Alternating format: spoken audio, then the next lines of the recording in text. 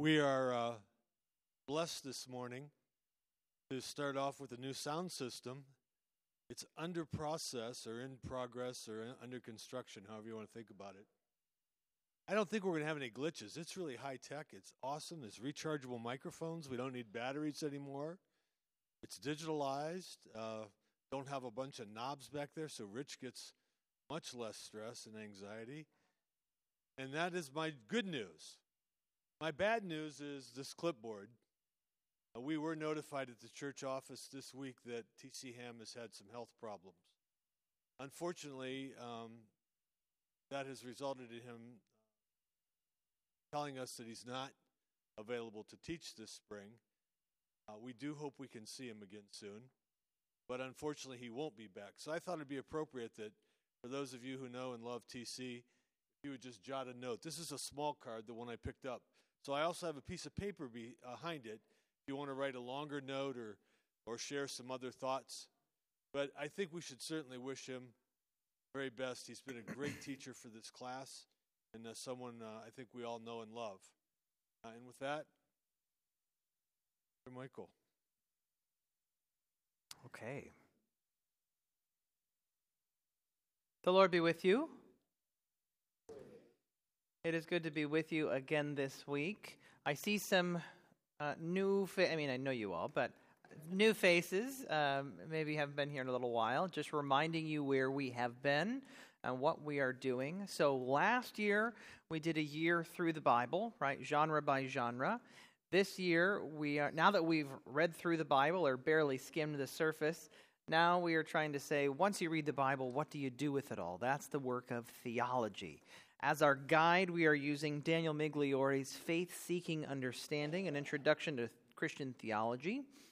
This is our guide, but I may be the only one. There may be only one other person in the room who has this book, right? So you don't need it. It's not required. It's kind of just behind the scenes, right? It's the work that's been going on. So far, we have covered the topics of the task of theology.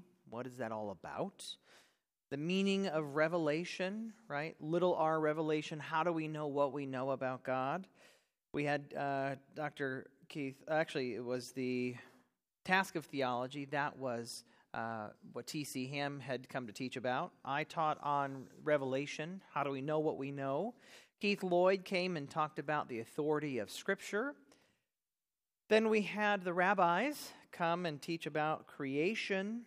And then the last 2 weeks we spent talking about the triune God. What is the Trinity all about? That mystery that cannot be understood. How do we understand it?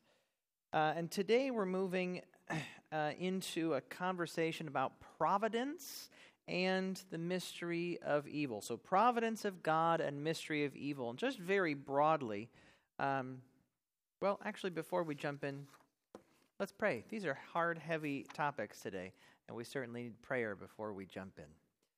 Gracious God, we give you thanks for the gift of this day, the gift of your Spirit with us. We pray that as we here gather in your name, that we might know from the tops of our heads to the bottoms of our toes that you are indeed in our midst. You are with us. Help us to recognize you here, and help us to know that in good days and bad days, in the darkness, in the light, you are by our sides. No matter what, you are with us. Help us to see your hand at work in our lives, in all creation, in the big and the small ways. And help us to see you in the hard times especially. We pray this all in Jesus' name. Amen. Okay, so most generally, as we start talking about creation, we have to then figure out, we get all the way up to creation, but then what? What do we make of creation? And that's what we start to talk about, providence. How is God actually interacting with the world, right? Is God like a clockmaker that he set it and forgot it? No, right? You remember that old, what was that, was that like baking machine? It wasn't a crock pot. It was like the rotisserie. You remember the set it and forget it? Nobody remembers this? Set it? No, it was like the mid-'90s. It was like one of those infomercials. Jack LaLanne, is that his name? I don't know. Jack LaLanne. Yeah. Set it and forget it, right? I always think of that when I think of this topic, right? Because there are some out there, like theists, who believe that God just created the universe and sat back and, I don't know what, didn't do anything with the universe, just made it and went on his way. But Orthodox Christianity doesn't believe that. Orthodox Christianity believes God is indeed invested in and involved in the universe, all of creation, in ways big and small. That's the topic of providence. But then once we start saying, well, God is involved, then we have to talk about, well, if God's involved, why is all there this bad stuff that goes on in the world? And those are, yes, we like that God's involved, but then why isn't God more involved? And that's the topic of the problem of evil, the topic of theodicy that we will get to. Okay. So this is our guide for providence, particularly providence. There's more to it as well. And then this book I've recommended from the pulpit before, which I think is phenomenal. It's called Pathways in Theodicy by Mark S.M. Scott. And I've got several quotes in here from that as well. The title's in there if you're wondering what it is. It's there in your packet. Okay.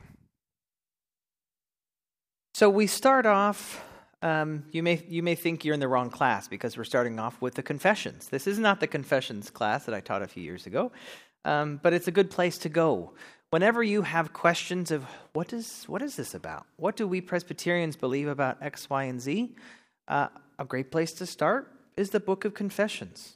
Particularly the Catechism, the Heidelberg Catechism, which asks the questions and then doesn't just keep asking questions. It gives you the answer, right? So while we're doing this, I would invite, if you have a Bible, we're going to do some digging deep into these scriptures that are associated with this. So while I read the question and answer here, could I assign some verses? Greg, would you be able to find Acts 17:25? You see it's the number 1 right there. Could I get you number 2? Hebrews 1:3. Jeremiah 5:24. Who else wants to read here? Anybody else? Pam, you want to read back there? Sure. John 9:3. And somebody else want to read Proverbs 22:2? Lindsay? We'll come to you, Rachel. Okay. So, again, this is Heidelberg Catechism. This comes from Europe, 16th century, and it is question and answer format. So the question is, what do you understand by the providence of God? A good question to ask when we're talking about providence. What is providence? The answer from the Heidelberg Catechism is, the almighty and ever-present power of God, by which God upholds, as with his hand, heaven and earth and all creatures, and so rules them, that leaf and blade, rain and drought, fruitful and lean years, food and drink, health and sickness, prosperity and poverty, all things, in fact, come to us not by chance, but by his fatherly hand.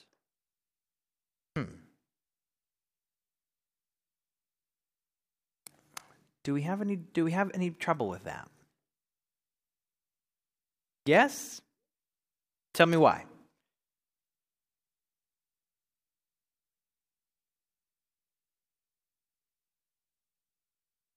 Okay. I have often thought that when bad things Should be on. when bad things happen, is it all? Yeah. To good people or bad people, they come as a result of people's choices they make in relation to all creation. Okay. So over time, human beings as a group or as in individuals have made all these choices up to now. And so it wasn't that God wanted that man to hit me as I walked across the street. I made a choice to walk in an unsafe place. Therefore, bad stuff. Okay. God did not make that bad stuff happen, but what he wants is what I do with that. Okay. Thank you, Rachel. Does anybody else push up against this definition of providence? Was that a hand? No. Roger? True, he's not doing a very good job. If he's supposed to take care of everything Right. and do it all, yeah, right. He's not doing a very good job, in Roger's words. So, because things need more taken care of, is that kind of the idea there? Yeah. So this is, from the very beginning, you can see how the conversations of providence and evil are closely connected. That's why we're addressing these two together. It's hard to separate them because you start talking about how God is involved and you say, but why isn't God more involved? Or, well, God makes all things happen. Well, did God make that thing happen? And that, so you see that they're intertwined from the start. Can we look at these few scriptures here, starting with Acts 17, verse 25. Nor is he served by human hands as though he needed anything, since he himself gives to all mankind life and breath and everything. And he made from one man every nation of mankind to live on the face of the earth, having determined allotted periods and the boundaries of their dwelling place, that they should seek God and perhaps feel their way towards him and find him. Yet he is actually not far from each one of us. For in him we live and move and have our being. As even some of your own poets have said, for we are indeed his offspring. In him we live and move and have our being, right? Elsewhere, Paul says all things hold together, right?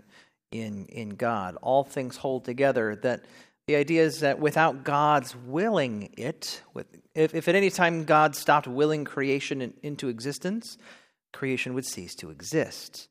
There is this perpetual willing for creation to be, and all things hold together because God wills it. And if at any time God says, I'm going to forget about it, creation just is gone, right? So there's this idea of intentionality and continual, perpetual involvement and insistence upon creation's being.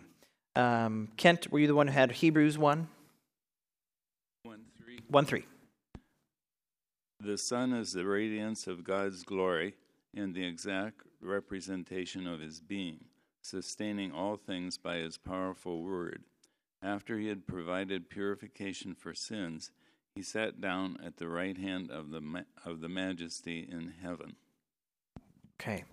So the idea here is that, right, we're starting to talk about Jesus and how there's this sense of ruling over. It's not just creation, I'm going to create and be involved in little ways. It's the idea that God and Father, Son, and Holy Spirit rule over creation and have authority over the whole of creation. Great. Jeremiah? They do not say to themselves, let us fear the Lord our God, who gives us autumn and spring rains in the season, who assures us of the regular weeks of harvest. Great. You want to do the other one too? Acts 14. Acts 14:17. Yeah. Yet he has not left himself without testimony. He has shown us kindness by giving us rain from heaven and crops in their season. He provides you with plenty of food and fills your hearts with joy. So as we look around creation, we consider... You just want to take it now? Go. As we look around creation and consider how God is involved, we can attribute those sorts of things like rain and sunshine and drought. All these things we can say come from God. But sometimes at a certain point we say, is that really God? That's where we come back to the evil question. So everything in all of creation. Yes. Shall we continue on with John 9, verse 3?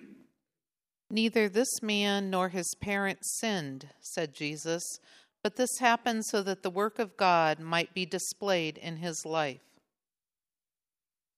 Great. So we're going to look at this probably next week in a little more depth. I'll just take it. We'll look at this probably next week in a little more depth, maybe the end of the class today if we get there. But the idea that Jesus is healing a blind man, and the disciples are saying, well, who sinned that he was born blind? His parents? It's like, no, you don't get this. You don't get this. This is so that God's glory may be made manifest in our presence, right? So there's a question of why really was he born blind? So it's something to be said to Rachel's point earlier that you had the choice of walking out into the street, but I don't think that person had a choice of being born blind.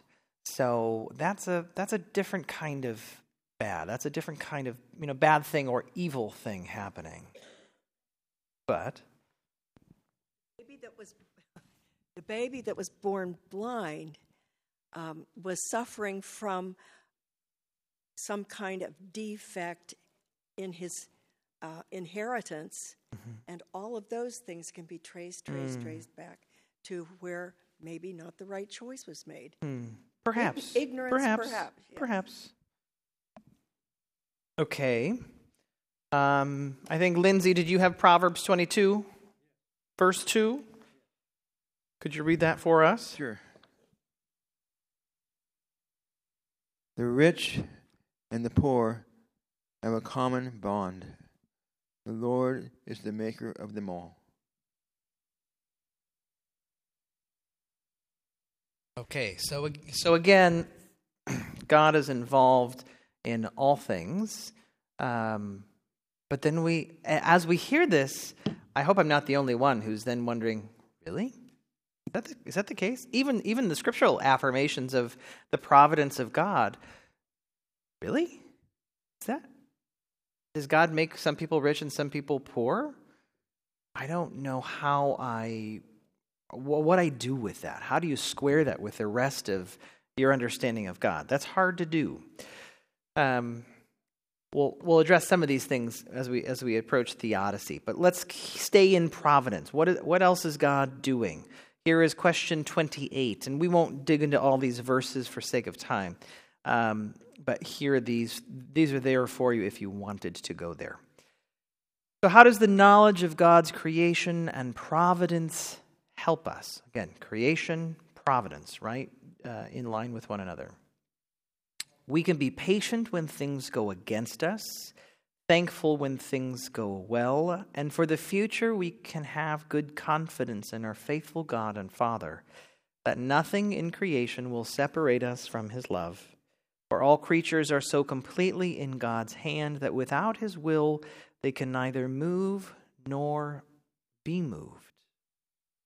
Okay, what is our reaction to this?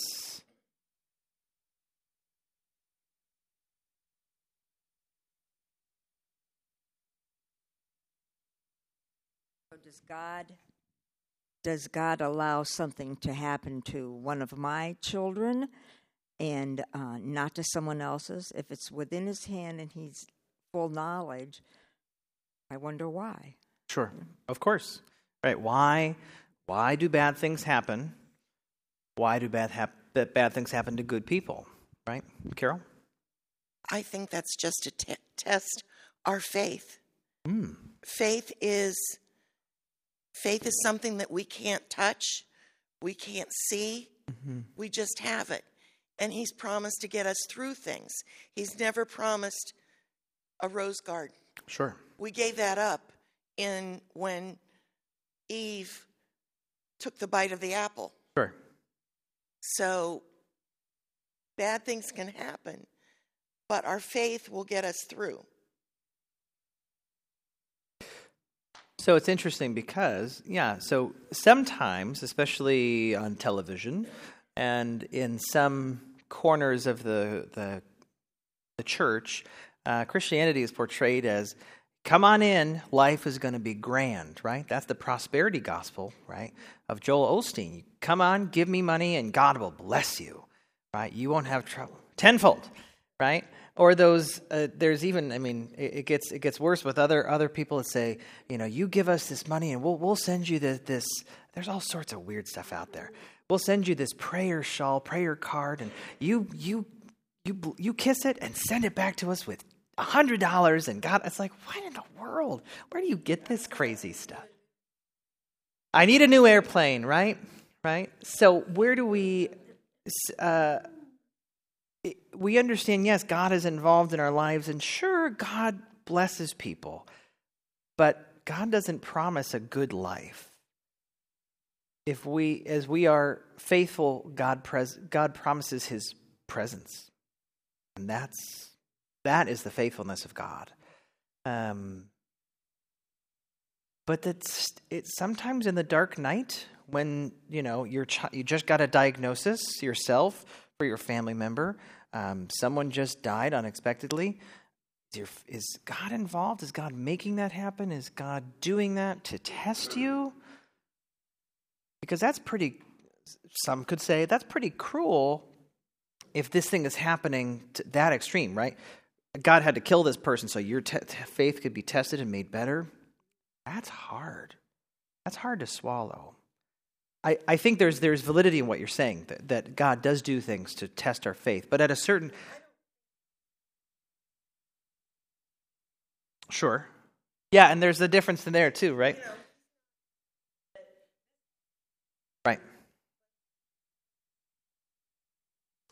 Right. Right.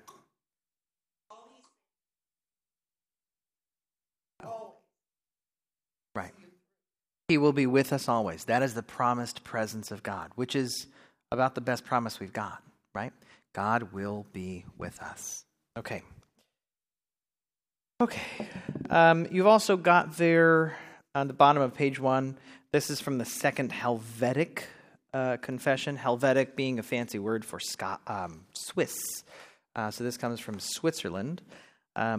All things are governed by the providence of God. I'll read through this slowly and we'll break it down.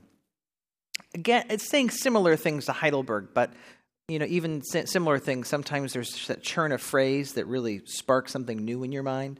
So we'll look at this as well.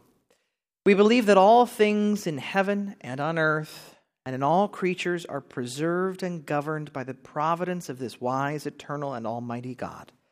For David testifies and says, the Lord is high above all nations, His glory above the heavens. Who is like the Lord our God, who is seated on high, who looks far down upon the heavens and the earth, right? So there's that image again of ruling. God is up on His throne, ruling over all creation. And some would say, oh yeah, He's up all the way on the throne, just doing something else, right? But there's this idea of involved and invested in creation, right? Again, thou searchest out all my ways. Even before a word is on my tongue, lo, O Lord, thou knowest it altogether. Paul also testifies and declares, in Him we live and move and have our being, right? We just heard that already this morning. And from Him and through Him and to Him are all things. Everything comes from God. Everything? The bad, the good, right? So that's where we start to question, once again, those questions of theodicy are coming in. Therefore, Augustine most truly, and according to Scripture, declared in his book De Agone Christi, chapter 8, the Lord said, are not 2 sparrows sold for a penny, and not one of them will fall to the ground without your Father's will? By speaking thus, he wanted to show that what men regard as of least value is governed by God's omnipotence. For He who is the truth says that the birds of the air are fed by Him, and the lilies of the field are clothed by Him. He also says that the hairs of our head are numbered. So this isn't just, this goes into, using Scripture and Augustine here, saying that there are, from the biggest things to the smallest things, God cares and God is involved. And I'll be honest, showing a little my hand here. It's easy for me to see God's hand in the big things. When it starts to get into the small things, that's where I have a little more trouble at seeing God at work, right? Like I go to the grocery store and I get a close parking spot. Was that God's doing? Or I'm cursing, because I have to walk all the way from the furthest parking spot and it's raining. Is that God giving me that parking spot? I don't think so. But maybe? I don't know, right? And this is where also it comes up into, Scripture says one thing, experience another, but also this gets us right up to mystery of God and knowing where is God in all this. And sometimes, we have to question, right? Doubt is a part of a healthy faith. So, but here in these from the Second Helvetic, from these scriptures, yes, the hairs on our head are numbered. A sparrow, if a sparrow falls to the ground, it is your not one of them will fall to the ground without your Father's will. God is willing this, or God is involved, or God is. We're much more comfortable with God knowing about the bad things or allowing the bad things, but is God doing the bad things? Rachel, let me pass off the mic here. I think often of the man who's standing at the very top of a tall building, and he is planning to jump. But he says to God, I want you to suspend the law of gravity so that I will be safe when I hit the bottom. And does God do that? Probably not. Probably not. So, in the last few weeks, as we talked about Trinity, we talked about that progression, if you recall, from in the ancient world, and still some in the modern, but within the stream of our faith, the most ancient of Jews, right, were probably, before they were really Jewish, polytheists, right? They believed in many gods. And then they moved to monolatry. There's probably other gods, but we just believe in one. Then there's just one. Then ultimately Trinity. But in this progression, it gets really hard when you start to say, well, there used to be all these gods, and so it was really easy to say, well, let's talk about Greek gods for a second, just to use names that we would know, right? Oh, Zeus, he's doing a great thing, but then here comes Hercules, and he did a bad thing. So we can start to attribute good and bad to different gods, right? But as we move away from polytheism and from monolatry, there are other gods, to monotheism, there's just one, that's when it starts to get really hard. Because if there's only one divine being out there, there's no other being of equal power and authority to do bad in the world. And so what do you make of that? It used to be a lot easier, right? Blame that God. But now we've just got this one, so what do we make of that? So in the process, right, in the theological progression from polytheism all the way to Trinitarianism, there was also this development of a personified evil, right, who we know as Satan, right? The devil, Satan, Beelzebub. There's all certain names. And because in some ways we need another being to blame, right? Just talking about the progression from polytheism to Trinitarianism, it was really easy to blame another being, and then we just had one, right? Look in the Old Testament scriptures. Yes, there's talk about Hasatan, the accuser, but in the Hebrew Bible, that's not just any person, right? There are lots of people called Hasatan in the Old Testament, in the Hebrew Bible, that are not a devil figure. It's really in the intertestamental period between Hebrew Bible and the New Testament that there's this further development. Some have said potentially from influences from Persia and the like, that there's this further understanding of the devil, further a personification of the devil, an evil, that is to say, and demons, right? Because did you see any exorcisms in the Old Testament? No, none. So what happened between the Old Testament and the New Testament? Something changed, right? And it's all this stuff. How do we explain all the bad in the world? Somebody else is at work. Somebody else is moving and working in the universe. Okay, we'll talk more about this a little bit, but I wanted to just give you, we're going to skip page 2. It's there for you if you want it. So I'm skipping 2. Let's move to the top of 3, because I do think this will take up a lot of our discussion time. This is from Migliore, and you've got that there. Feel free to follow along. I could prepare teacher notes and that you don't have, but I figured you'd want this so you could look back at it if. And I also need, for me as a learner, I need to see what people are saying. I watch TV with subtitles on. I'm weird like that. I don't know why. So, and they're English. Well, some of them are.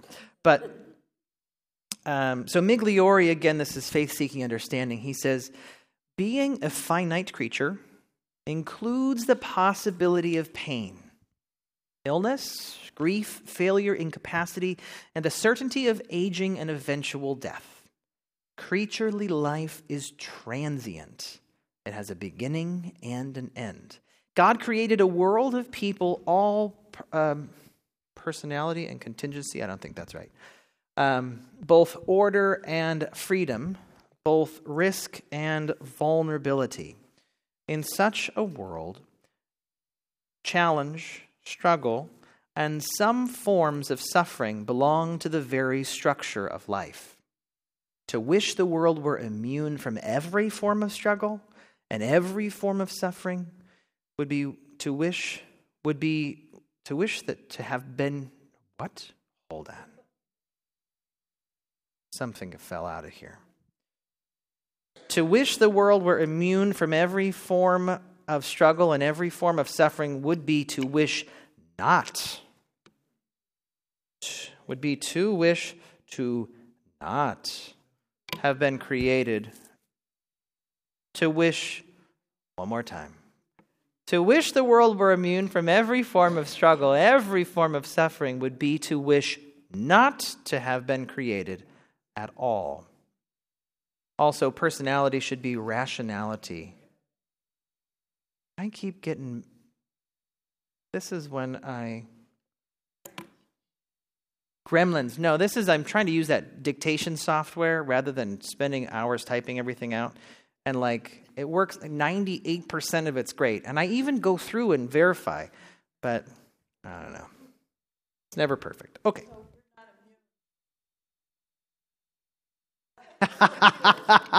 Thank you, Nancy. Exactly right.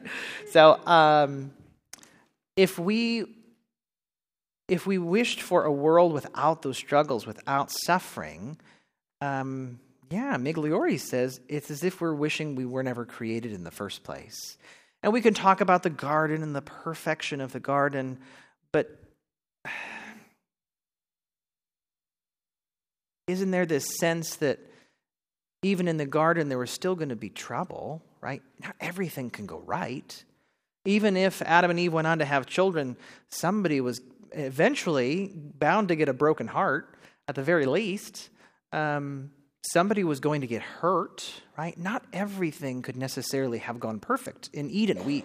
We idealize Eden as if, it's this utopia. But the funny thing about utopia, what does utopia mean? No place, nowhere. There is no utopia in itself is you, meaning no, topia, no place. There is no such thing as utopia. Carol?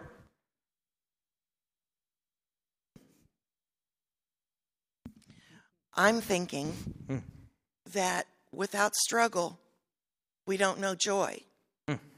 Yeah. Without some kind of conflict, we don't know what peace is. Right. And we don't appreciate it as much. Absolutely. We have a great deal of taking for granted. Oh, sure. In our lives. That's our nature. So without the good and the evil in our lives, we don't know how good it is or how good it can be. Right. Yeah, if you have a life of comfort from day one, do you really appreciate that comfort? No. Right? It's a lot easier to appreciate when you've struggled, right? You've had days without. You've gone to bed hungry. You've, had your lights turned off, right? Been evicted from an apartment. All those things start to help you, and those are just examples. You don't have to have, that doesn't have to be your experience. But all of those setbacks help you to appreciate little good things a whole lot more than you would otherwise. I'm reminded of a phrase, just a paraphrase, from Khalil Gibran's The Prophet. Anybody read The Prophet from Khalil Gibran? Maybe back in high school. He says he equates suffering as carving out something within us. But what it carves out is a deep well for joy, to your very point. And without that suffering, we can't contain that joy in the same way. Oh, sure. Talk about their struggles when they were young. Oh, yeah. And be proud of it. Yeah. We started out with nothing. Right. A promise, and that was it.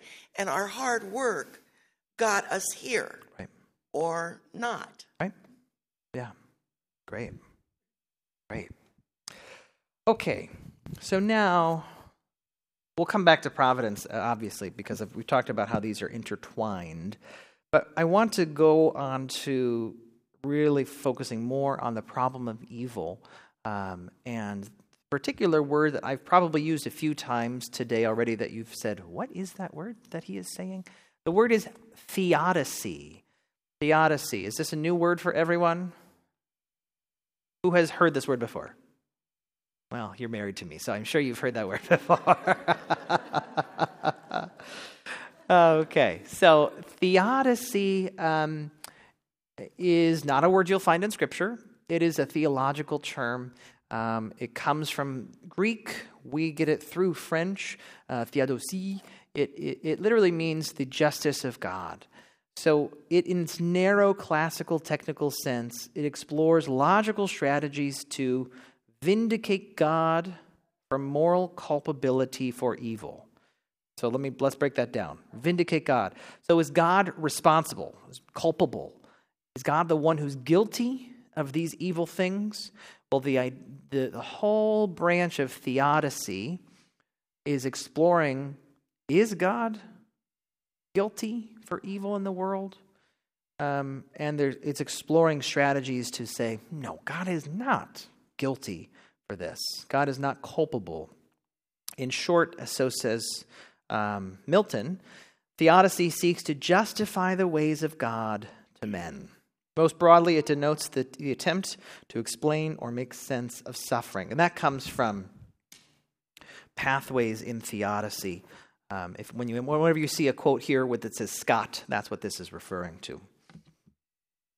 So there are 5 essential questions of theodicy, and we've already been engaging in 2 of these today. What is the origin of evil? How does evil originate? Who is responsible? The nature of evil. What is the ontology of evil? How is it in existence at all? The problem of evil. How does evil pose a problem for theology? We've been talking about that already today, right? God is involved in the world, but to Roger's point earlier, could God be doing a better job of being involved? Should he be doing more? That's a question. That's a problem for theology, right? God does everything from the big to the small, but there's lots of problems in the world. Why isn't God helping, fixing those things? That's a problem for theology. The reason for evil. Why does God permit evil? What is the morally sufficient reason? And then, we haven't gotten here, but we'll get here at the end of next class. The end of evil. Isn't that a great phrase? The end of evil. How will God end evil and or ultimately bring good out of evil? Can you imagine? That's the Christian hope, right? There is evil in this world, and we look forward to the end of evil and bad and suffering and all those things. So Scott says, Theodicy need not address all these questions sequentially, nor does it need to have definitive positions on them, especially since the origin, I love this phrase, this is at the, only a third of the way into his book. The origin and end of evil are inherently speculative. What does that mean? We don't know, right? We haven't gotten to the end yet. We're still in the middle of the story. We have an idea of how we put our faith in how we think the world's going to end, right? How God will come back, redeem all creation, put an end to evil. We have faith in that. That hasn't happened yet. So the end of evil is still speculative, as are the origins. We weren't there, right? When Job talks to God and God talks to Job, he says, were you there when I set the foundations of the world? No, Job wasn't. And if Job wasn't, certainly we were not. So we don't know exactly the origins of evil. So it's speculative in nature. But the complete theodicy being, again, exploring the strategies for how to vindicate the moral culpability from evil, vindicate God, that is, from moral culpability, they should respond to all of these questions. Okay. We are going to trying to think through our timeline. We're going to come back to these scriptures because I want us to, let's actually move on to the top of 4 and we'll come back to the scriptures.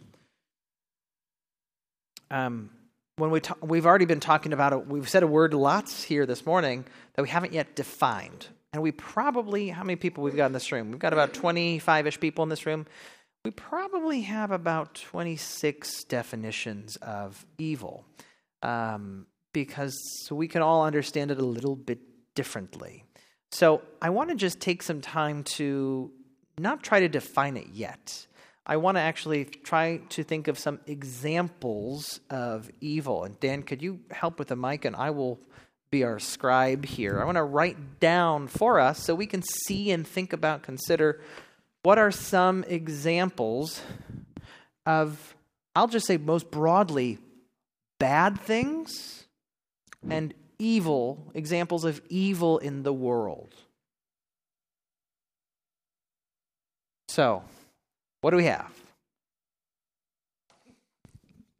The absence of good.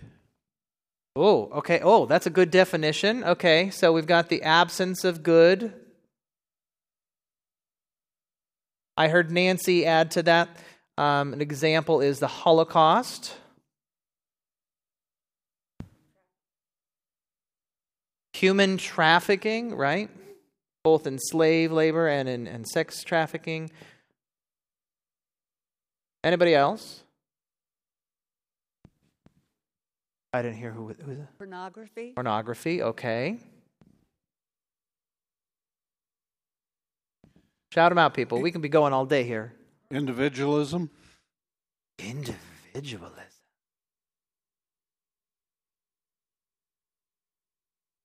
I like both. But, yeah, I will write both. Because I think they're related.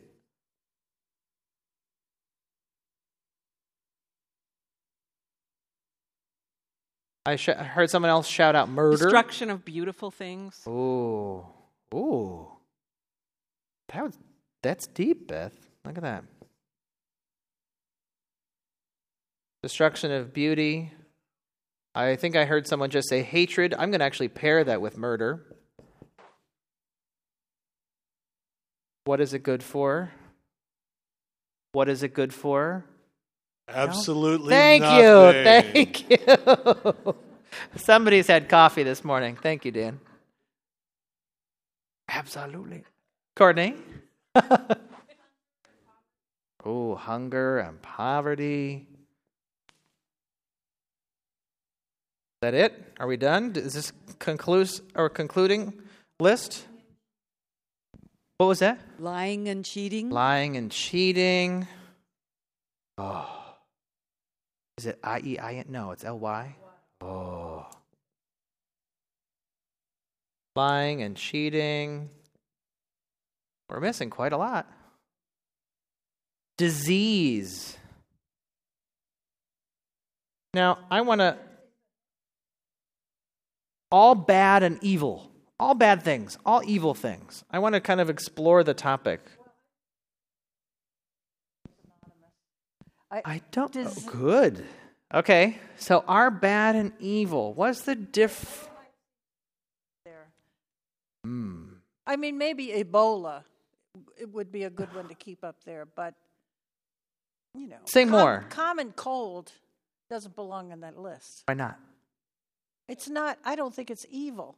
Why not? It could kill you.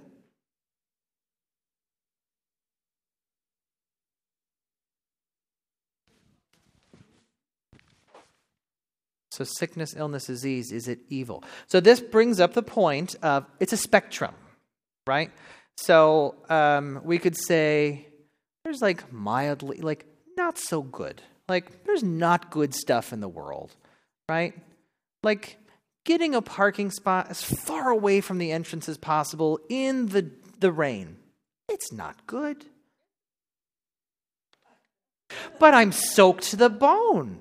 I have chills. If it did, I'd be... It grows hair. Dr. Beth, come on. Okay.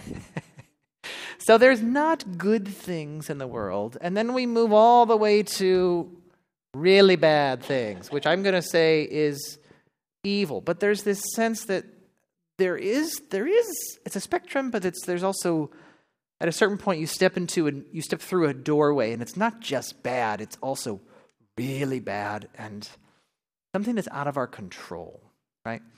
So bad is somewhere over here. Now, yeah, it's to Beth's point, there's perspective, right? So let's talk about disease, right? If someone is 100 years old and has, I don't know, name a disease, a 100-year-old person would probably have pneumonia.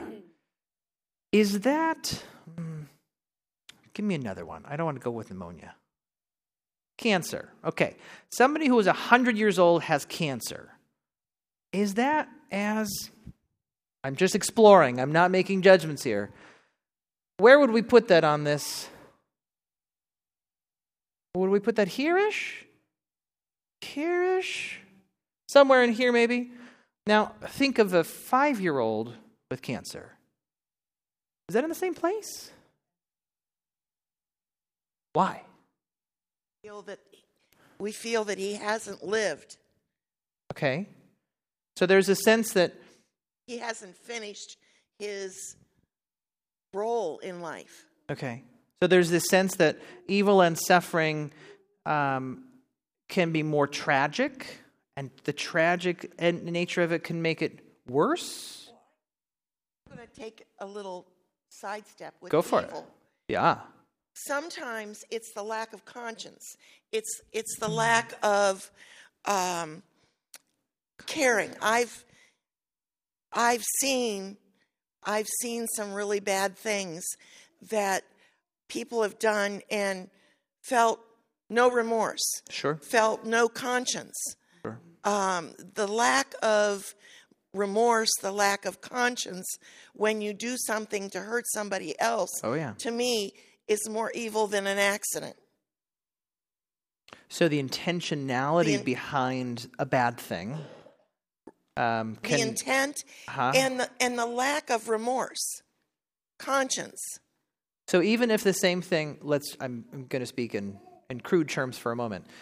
Say you get into a car accident. It was nobody's fault. It was it was icy on the road, and just for sake of something happens, and your arm you lose an arm. But then someone, you get into a fight, and something happens, and you lose an arm. Again, there's an intentionality. Someone is inflicting pain and upon you, but it's the same outcome. But there's a difference, isn't that? Feels about it after. Sure. Having no remorse, having no conscience right. of how bad it is that you've done. Is it better if the person has remorse? Yeah, that's hard to know. Because if you have remorse, you know you've done wrong. Yeah, but you still don't have an arm in this crazy scenario that I just came up with off the top of my head. We're talking about wrong and evil. Yeah, right. It's a perspective. It's a how do you understand it sort of thing. Courtney? Is more evil because there's an evil acting upon the perpetrator as well. Oh. Whatever has happened to him or whatever mental disease or whatever he has that is causing him to not have remorse. I would say that's an intenser evil because there's the added evil of calling evil good. Right. Great. I didn't prompt her. I didn't give her $20 for that because I've never heard her say that before. That was brilliant. I'll give it to you after class. Yeah, from our joint bank account. We have this joke. We always have this joke where we bet each other like gobs of money because, we share a bank account. So I'll bet you $1,000. Oh, you got it. So, anyways. So that's our little funny thing. So, yes. An untimely death, sure. How do we know when it says God knows our days? Sure. Our days. How do we know if that's His time and how long we each have? Right. We don't. We can't sneak into heaven and pull a file and say, how long is Michael Wallace going to live? Perfect. Okay, that's when he's going to die. We can't know. And is there a sense of, and this comes into the big theology questions of foreknowledge. Does God know in advance or does God predestine, right? Is it that the book is already written and we haven't gotten there yet? Or there are pages still to be written and we are writing our story together with God? What about free will? All of these are at play in a discussion of why do bad things happen? The very top of page 4, let me make one mark here. We need to come back to scriptures, and we'll probably actually do that at the top of next week. Top of page 4, according to Mark S.M. Scott in his book, he defines evil, or classically defined as the absence of good, right? So that was what Lindsay said, absence of good. Evil denotes the deprivation, corruption, and perversion of the good of creation. Just as darkness is the absence of light, silence is the absence of sound, so evil is the lack or absence of good. So this is privatio boni, right, is the Latin phrase, absence of the good. That's the best classical definition of evil because we don't believe that if it's not a lack of, that means that if there's something there, God had to create it, right? If we believe God created all things, right, then where did evil come from? This is the origin of evil question, right? One of those 5 and the topics you have to address in any theodicy. Where did evil come from? Well, if God created the whole of the universe, and if evil exists, meaning has being, then God created it. Yes? But the classic definition of evil says it's a lack of. It's a place where God's wholeness doesn't fully dwell. Just as darkness is an absence of light, silence is an absence of sound, evil is an absence of the good of God. Does that make sense? This is a hard thing to understand, right? You can spend all week just thinking about this and still not get it. It's a hard thing to grasp because we've so easily from Sunday school, right? We're taught that there is this there is this evil being, this personified one known as the devil, who from the very beginning in the garden was what? A serpent. Is that what Genesis says? It doesn't, right? We are we receive this tradition from the church that this snake, this creature, this tempter, is the devil, is Satan. That's not there in the text. That's not how the earliest Jews understood that this is. They just said, here's a snake, right? There had to be some other thing in the world because God can't be the one who brings evil. It has to be something else, right? It's almost a vestige from that polytheistic worldview. There has to be some other creature to tempt. But when we think of that tempter, that snake as the devil, it starts to put God and the devil on these equal playing fields. And it also, we could talk about the origin of the idea of Satan, and it's really not clear from Scripture what that origin even is, right? I've heard all sorts of things from, an angel of light who decided to fall, who fell from God. Well, God's creation is all good. How did that happen in the first place? And how then all these other angels fell? So something happened in that narrative, in that mythology. How then did evil even come into creation? Well before the garden, if we're entertaining the garden as when it entered into our world, there was something before, right?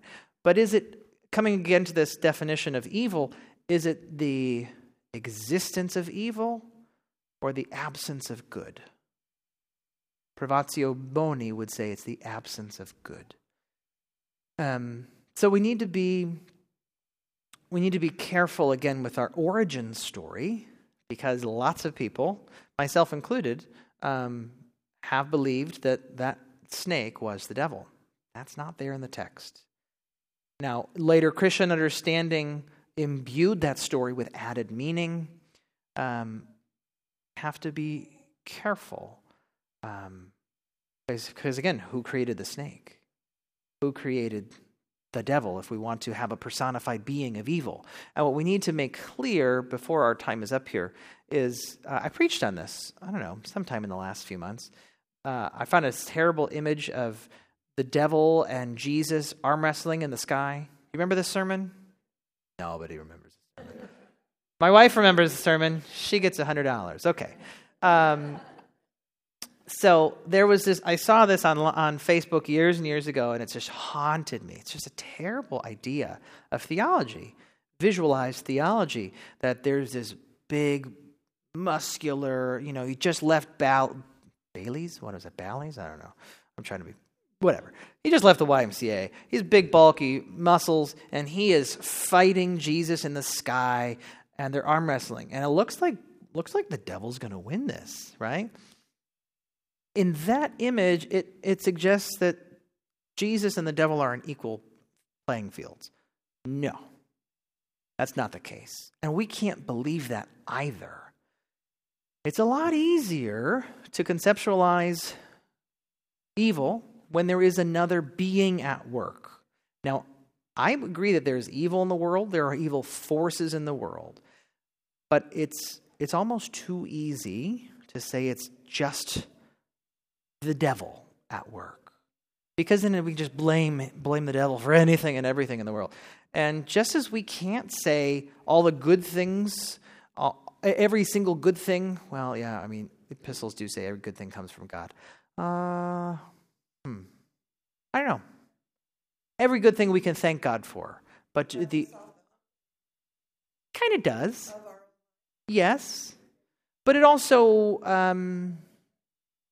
Not just for ourselves, but for other people. Oh, the devil made him do it.